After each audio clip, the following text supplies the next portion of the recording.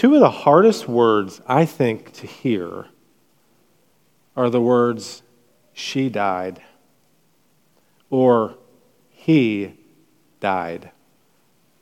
Those are hard words to hear. Many of you were stunned when you saw Matthew Perry, just a year older than me, 54 years old, he died. Many of you have watched him as Chandler on Friends, or he was such a great actor. When they got together for his memorial, these were the words they kept saying. His loss is an unfathomable loss. Many people were asking, how did he die? Why did he die? And he just wrote a book, being very open about a lot of his addictions. But when we think whether it's celebrities that die or people in our own lives, I know most of my life as a nurse, I've had to accompany a doctor into a room and have the doctor look at a family and say the words, he died. It's as though the air gets sucked out of the room. The look on the face it never changes. It's always a look of bewilderment, confusion. I don't care how old or how young. Those words, he died. Now, we live in a weird culture. America pushes death off to the side.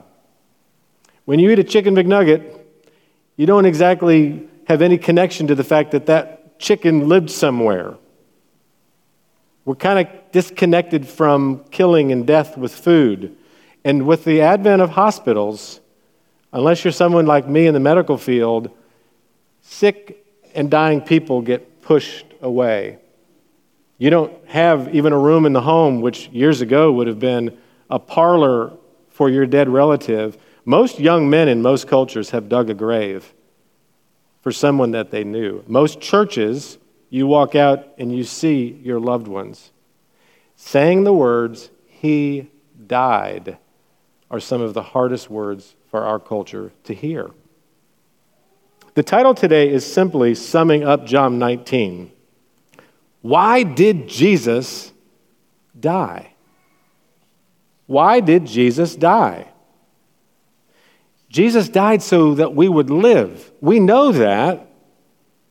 But let me say before we step into this text, if you don't understand and believe that this happened, Jesus died, you'll spend the rest of your life trying to make life happen. This is important. So how are we going to get through all of this? We're hearing him say things, we're watching things. Here's how we're going to walk through it. Jesus died so you can live because of, first of all, the signs. There are all sorts of signs. Second of all, the sayings. Jesus says things from the cross. And lastly, we're going to talk about some secrets. The last part's very short. The first part's a little longer because there are so many signs that we need to slow down and think about that are inside of these words, he died. So where are we going? I don't want to lose any of you. John wrote this so that we wouldn't doubt, but that we would believe. Jesus died so that we can live because of the signs, because of the sayings, and at the end, there's some secrets. So first of all, he died so that you can live because of the signs. There's 4 of them. There's a cross. When we started our church plant, this was one of the first things that we were gifted. The cross we're going to look at. There's a skull. That's another sign. There's the scriptures. Over and over, there's these predictions. Those are signs. And lastly, there's actually a sign. It's called the titulus. It was put up on the cross. Let's talk about these. Let's look at the cross. Verse 17, it says, and he went out bearing his own cross. Many of you have seen a picture of what it would have looked like back then. What you would do to someone who was a criminal and they were going to get crucified, they'd carry this crossbeam. They'd put it up. Some people think that you kind of had it this direction. Others think you were tied this way. But you had to carry this thing called the patibulum. And let's just slow down and think about this symbol, which has always been central to the Christian story. It's strange. Planted like a scarecrow in the center of our religion is a cross. I know some of the people that I work with wear them as earrings. I know people decorate their walls. It's kind of strange, though, because the cross is a Roman torture device they used to terrorize their enemies. You would walk with this cross always along a main road. If you lived in Indian land, you'd be walking it down Johnston Road. Why? Because you were going to be shamed. It was pure shame. No poise. This picture of Jesus, remember God, it's like looking at God with a black eye and a split lip. The cross is a symbol that was hideously painful and shameful. It was ugly. It was all shrieking and writhing. Jesus, we're told, was crucified on his cross from 9 a.m. to 3 p.m., hour after hour, hanging like dead weight from spikes. His love was so fierce that he let himself be crossed. The cross for Christians became shorthand as a sign for sacrifice. You sacrifice when you give up something you value for something of greater value. Oh, when we look at this cross, this is why Paul, he was a rabbi. He was very, very knowledgeable of legal issues. He was a very good tent maker with his hands. He summed up Christianity in 1 Corinthians with these words, Paul, I decided to know nothing but Jesus Christ and him crucified. Jesus died sacrificing, giving up something you love for something you love more. I hope you leave today realizing that Jesus died because he loves you. He wants you.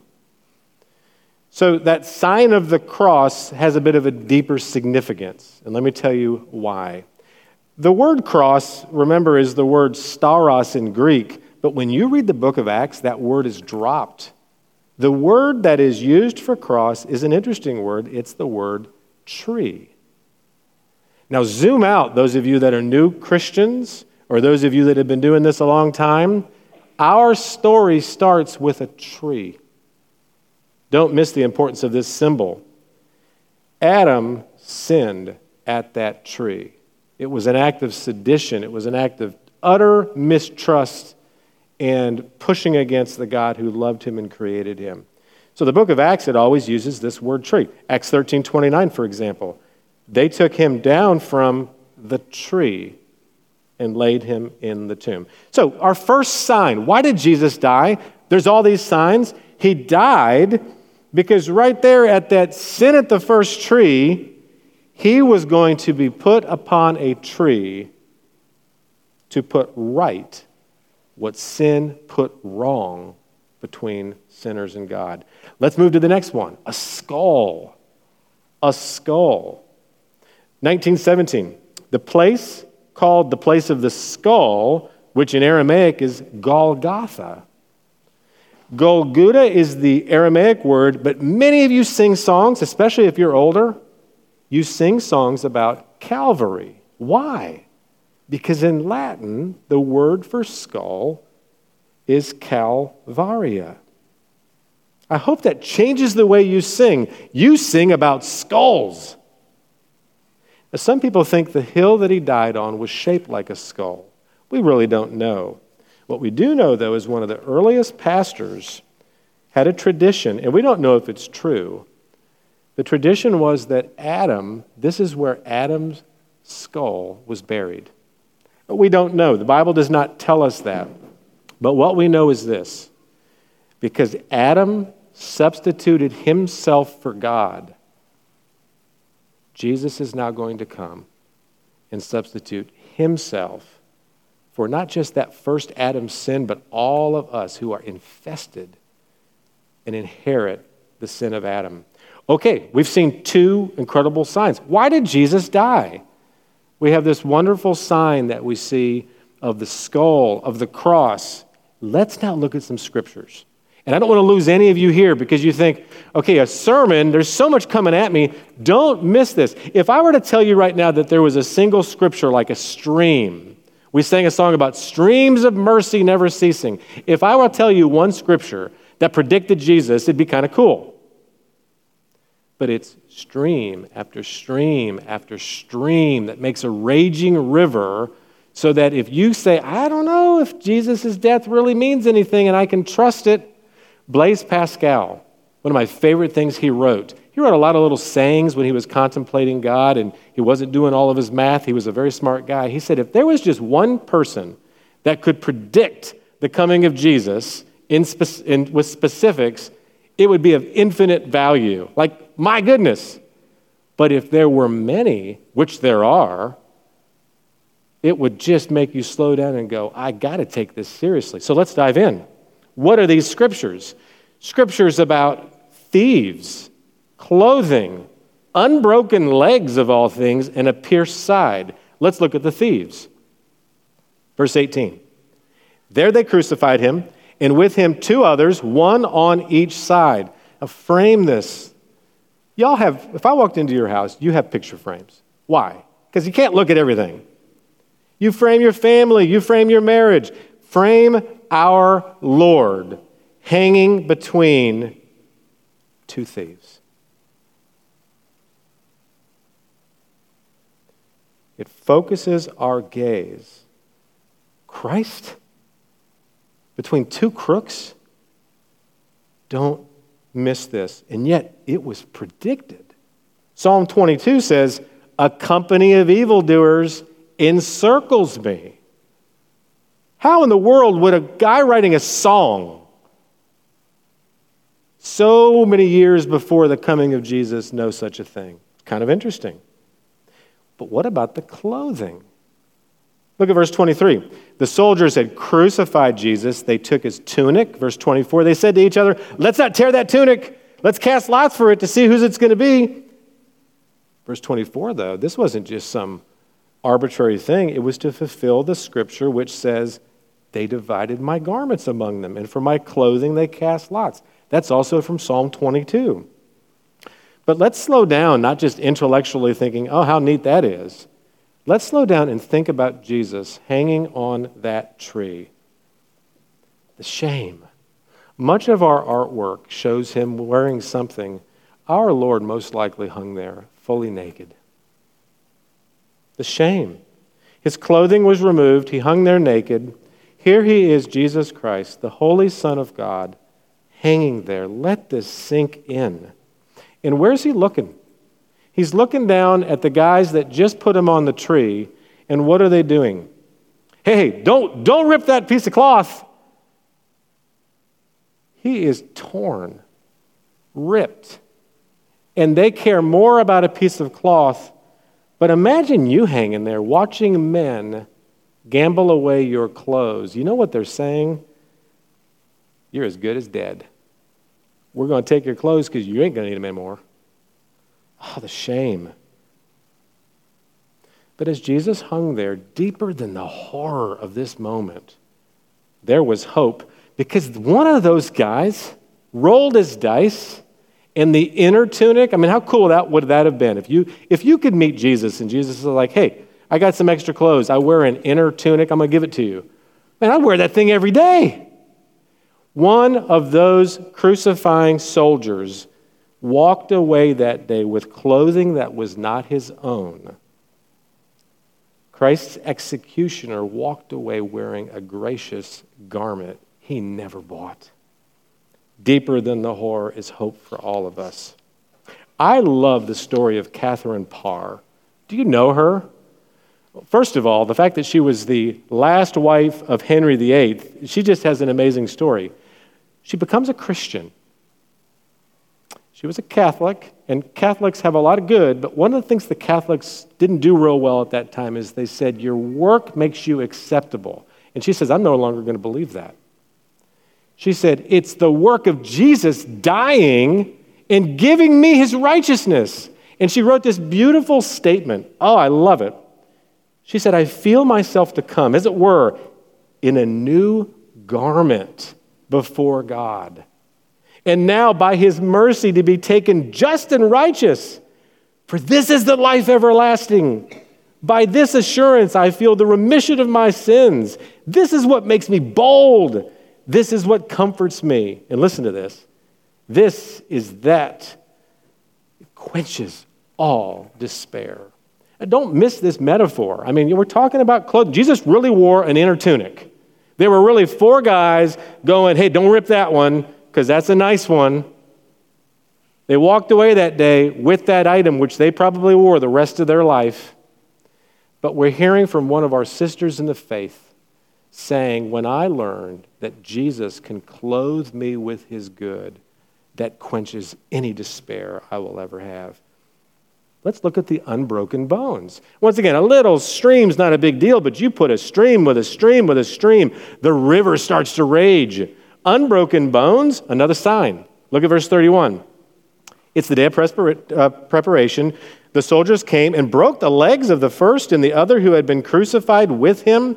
Historical records tell us that this gruesome act of crucifixion could last anywhere from a couple of hours up to usually 8 days. You hung on the public road for all to see day after day after day. But see, a special day for the Jews was going to happen, and they don't want to deal with 3 crooks hanging up on the cross. They got to get down. So how do you help a person who's going to hang there in agonizing pain? Well, if you break their legs, you will help them suffocate to death a little bit quicker. I know it's gruesome, but this is the story John tells. Jesus suffered 6 horrific hours on that cross. 3 of them were in total darkness. Verse 33, when they came to Jesus and saw he was already dead, they didn't break his legs. Why? Look at verse 36. It took place so the scripture might be fulfilled. Not one of his bones will be broken. This is amazing. Here is another song, Psalm 34:20. But there's a deeper sign. Some of you know the story of the Passover lamb.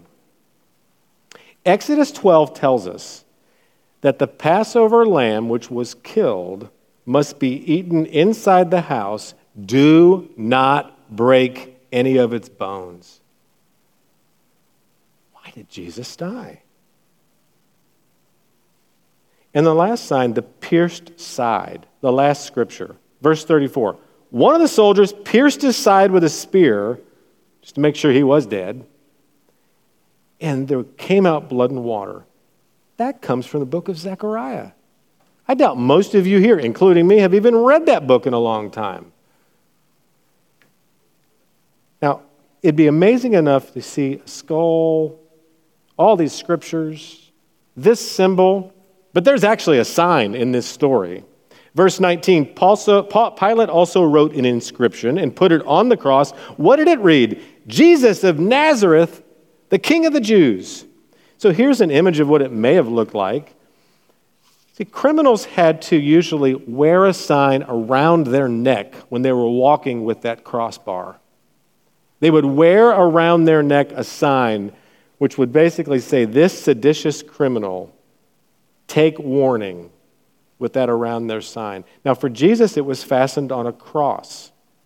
In that time, many of you know the common language that everybody spoke if you were a Jew was Aramaic. Romans spoke Latin, and the Greeks, universal language, kind of like us today, the Greek language was like the universal language. So Pilate said, we're going to put it in all 3 languages. And he intended it as an anti-Semitic joke. Okay, he's the Jew king. Soon he's going to be the dead Jew king. This is your king. Look at my sign, because the sign is laughing at this claim. He's more like an insect pinned up by my power. He wants the widest possible awareness of the announcement of why he thought Jesus was crucified. This guy thinks he's a king, not against Rome. Well, the chief priests come over because they don't want this sign to be misinterpreted, and they're like, oh, slow down. Don't write King of the Jews. Just say he said he was the King of the Jews. And Pilate looks and says, oh no, what I have written, I have written. So the 2 hardest words for us to hear are often, he died. Why did Jesus die? How did Jesus die? Well, Jesus died so we can live, and if you don't believe it, look at the signs. But second of all, because some of you get excited and you trust because you see things. Others of you, though, need to hear it. And I like you types. You don't always trust your eyes. You need to hear it. So John's going to give us some things that Jesus said. 3 sayings. Jesus will say something about family. He'll say something about thirst. And he'll say something about it being finished. His first saying had to do with seeing others as family. Look at verse 26. Jesus saw his mother and the disciple whom he loved. We think that was John, standing nearby. And he says to his mother, "Woman, behold your son." We would hear it this way. Mom, look at your son. Behold just meant look. Then he said to the disciple, "Look, your mom." It's such an interesting word, the word look. It means look at the individual and fully recognize what's right in front of you, who's right in front of you. Mary and John see Jesus seeing them. There's not a person in this room that doesn't hunger to be seen. When I went to work this week, I just had my head down, I was doing all my tasks, and it dawned on me, when's the last time I've looked into the eyes of my nursing team or the eyes of the patients I visit?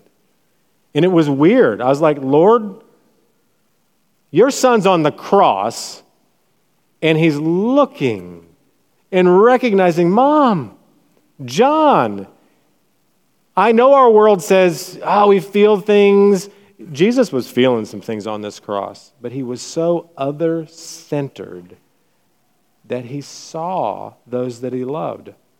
As I walked from nurse to nurse this week, I just sort of forced myself to look a little longer in their eyes. I had things to do. I always felt behind. But it was a different end of my day to see people. Oh, there's Jesus. Mary and John see Jesus seeing them. You know, Jesus sees you. Jesus sees you. You. He recognizes you. Why did Jesus die?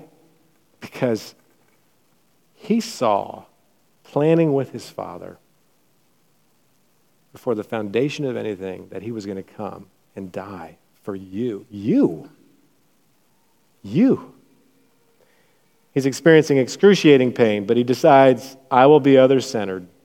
I will focus on others. He sees before he speaks. He sees Mary, his mom. He sees John. Do you see people? See, if we experience this amazing seeing of Jesus, what's it do for you in your life? Do you see your neighbors? Do you see the invisibles at your workplace?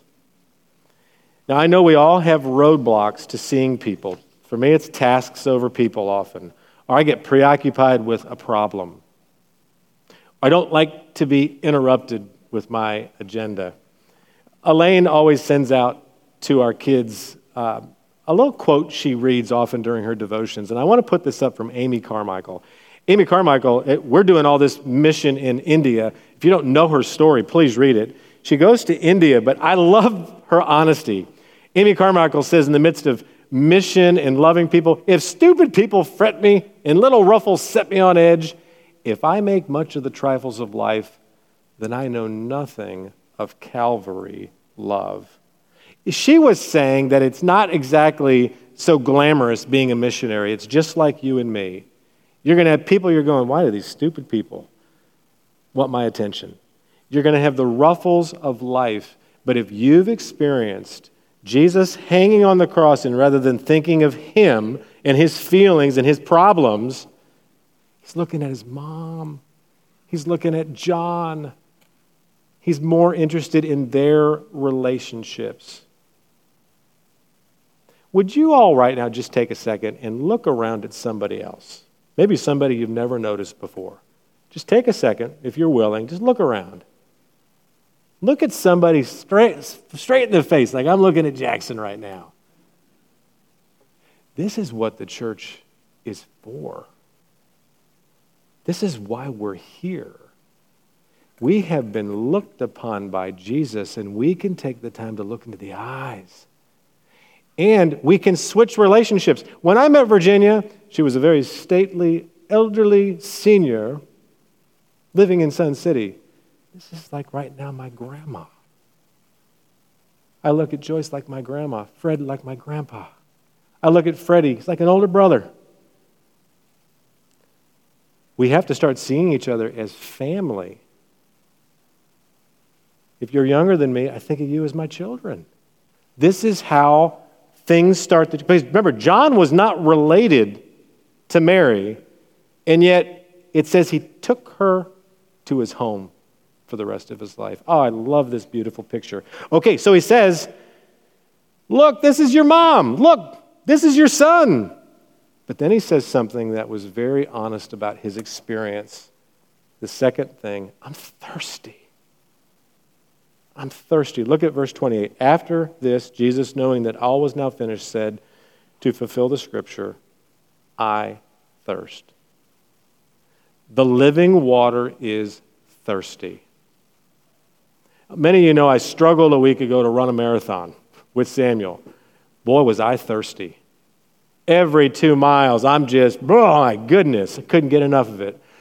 About mile 25, I'll never forget, I'm so thirsty. And this lady has this little cup. It was like a communion cup. And I thought, what are you so chintzy for? Man, I paid money for this marathon. But I grabbed that little cup and I thought, this was my favorite lady because I had to get the last couple of miles and it was this little dinky cup, but I was thirsty. We know thirst. Jesus is hanging there. And he's saying, I am thirsty. Psalm 62:1 says, my soul thirsts for you in a dry and weary land where there is no water. See, thirst in Scripture is a spiritual thing. When you're far from God, you get thirsty. And Jesus was suffering the wrath of his Father. Do you agree that there's a profound thirst in our city? What do I mean? People want to know what life is all about. They want to know if anything matters. Verse 29, they put a sponge full of sour wine on a hyssop branch. They held it to his mouth. That's interesting. What branch did the Jews use back in the Exodus story to smear blood on the Passover, from the Passover lamb over their doors? It was a hyssop branch. See, the angel of destruction in that story would kill the firstborn. Here is Jesus. I am thirsty. Hyssop branch goes up. You have the wood.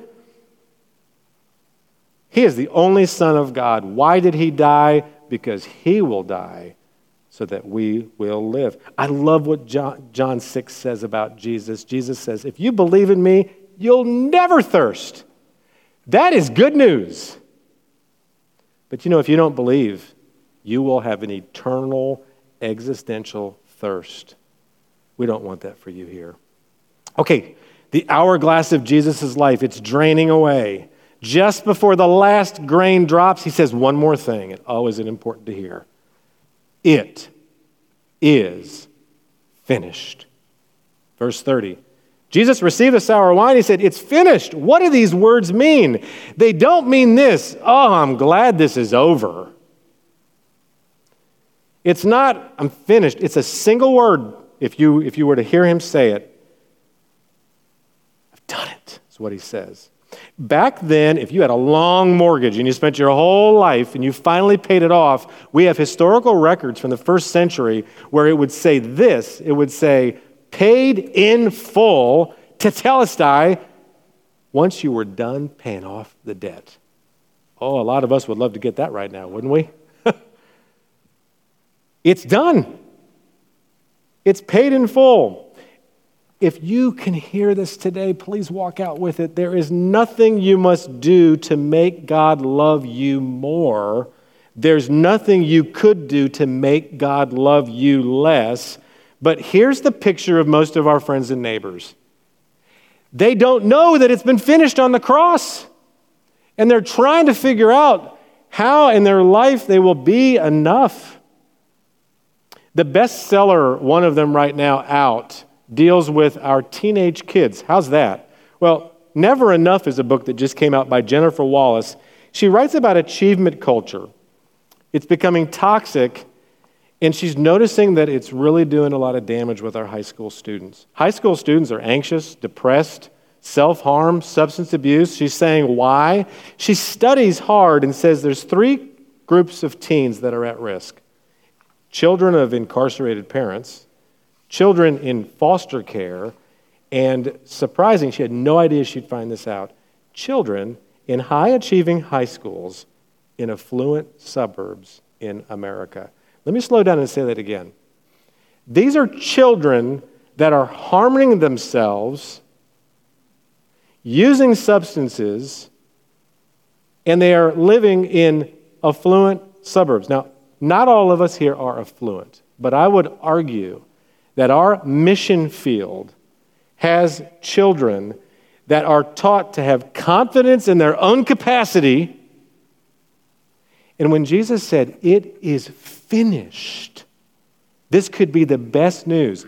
All she could say at the end of her book was, we have to somehow figure out how to tell these kids they matter. Because, see, when you perform well, and then you go to a college that performs well, and then you want to perform well in your job, there's never an end point. But when Jesus said, "It is finished," this is good news. Remember, it's Friday afternoon. It's the end of the 6th workday. Isn't it interesting that Sabbath is closing in, and just in the nick of time, he says those words. The work is done. It is finished. Let's say you just want to jump into another religion. Follow Buddha. His last words to his followers were, "Strive without ceasing." Jesus says to us, I have done all the striving. The work is done. And but Jesus, many of us do this. You started the work. I'll finish it by being really good. Be careful. I sometimes like to ask someone who claims to be a Christian this question. Are you a Christian? And if they say to me, I'm trying, I got a real question going on there. Let me slow down for all of us here, because there's some of you in here that may not be Christians. If I say to you, are you a Christian? And you go, I'm trying. No. Trusting in his finished work is the only way to be a Christian. Receive it as a free gift. Now, Jesus is on that cross. And verse 30 says, he bowed his head, which means he is fully with it. He's getting that last saying out. He's finishing the work of saving sinners. He bows his head. He gives up his spirit. Death did not come looking for Jesus that day. Jesus ran after death, trampled death, and he then gave up his spirit. He was not a victim that day. Let's end very shortly with some secrets. Secret's something hidden from view. These 2 guys come out of nowhere, right? Joseph, verse 38, Joseph of Arimathea, wherever that is, he was a disciple of Jesus, but secretly, for fear of the Jews, he asks Pilate that he might take the body away. And Jesus and Pilate give him permission. This may sound so strange to you and like, what's the big deal? But when a criminal was up on a cross and died, listen, they left it up there. Like the birds would come and it was bad. It was a shameful thing. It was a big deal that this body had a place to go. I thought it was so strange this week. One of my biggest problems this week on Tuesday is I get this call. We had a person die on my floor. And I get this call, hey, nobody's claiming the body. And I thought, how sad. Like this man that we had taken care of, nobody claimed the body. We're trying to call every number we've got. By the way, within 10 days, if no one claims the body at a hospital, the state takes it over. So finally, day 8, we get a call, and it was a son who had just lost touch with dad. And he says, Howard, that's my dad's body. I will come to the morgue, and we'll have a funeral service, get my dad's body. See, this son and his father, something with their relationship made it that they'd really lost touch. But as our Savior died, Joseph, who happened to have a tomb, comes out of his secret fear and confidently says, I am no longer going to be a secret disciple. I will take that body and I will put that body into my tomb. And then Nicodemus, we met him in chapter 3. He had come to Jesus by night. He's this secretive guy. But they put this wrap of spice. Why spice? The smell of death back then would have been terrible. One of the things I did when I was jogging for the marathon is I'd run on the road. And when you run by roadkill, it is not fun. It lingers. In that culture, they didn't do cremation. They'd put your body into a tomb and it would smell. Nicodemus shows up, wraps in this expensive aloe and myrrh, and here's secret of secrets again. Y'all know in Psalm 45 of the prediction of a king. Your throne, O God, is forever and ever. Your robes are all fragrant with what? Myrrh and aloes. Secret of secrets, this king joked at was the king. And boy, did he smell good. The smell of death was covered. You know, all of us deserve eternal death. But when we are in Christ, we smell good. We smell like life. I end today just with a question for all of you. Do you believe these signs? Do you? The cross, this sign of a condemned criminal dying for you to be free of accusation, if you believe that you have life. Do you believe that the skull, there is life? The scriptures, they tell us that there is life. Is he your king? Do you believe these sayings? Do you believe you're part of his family? Do you believe the work is finished? Are you still a secret disciple? I end with a story that I used to kind of encourage me for my marathon. Many of you may know of John Stephen Akhwari of Tanzania. Why do I tell this story? Because I love what he says at the end of his marathon. It was the 1968 marathon. It was in Mexico. It was hot. He got cramps. He fell down during the race. He dislocated his knee. Everybody thought he wouldn't continue, and he hobbled on. And he hurt his shoulder, and he hit his face. He hobbles across the finish line last. And they say to him, "Why did you do this?" And he said, "My country didn't send me 5,000 miles to start a race. They sent me 5,000 miles to finish it." Jesus died to finish sin, death.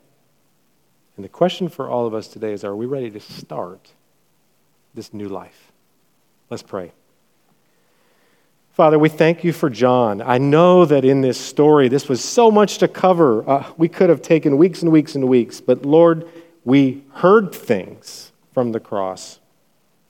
We saw things, and we still have questions. John knew that this was so that we could believe the truth. We're going to need the help of your Holy Spirit to believe that our thirst is actually quenched by your love. Lord, I pray for our high schoolers. Our high schoolers think that if their own capacity will take them the distance. Oh, Lord, that's a dead-end street. Help us to be a church that lets people know that the work has been done. All is free. In Christ's name we pray. Amen.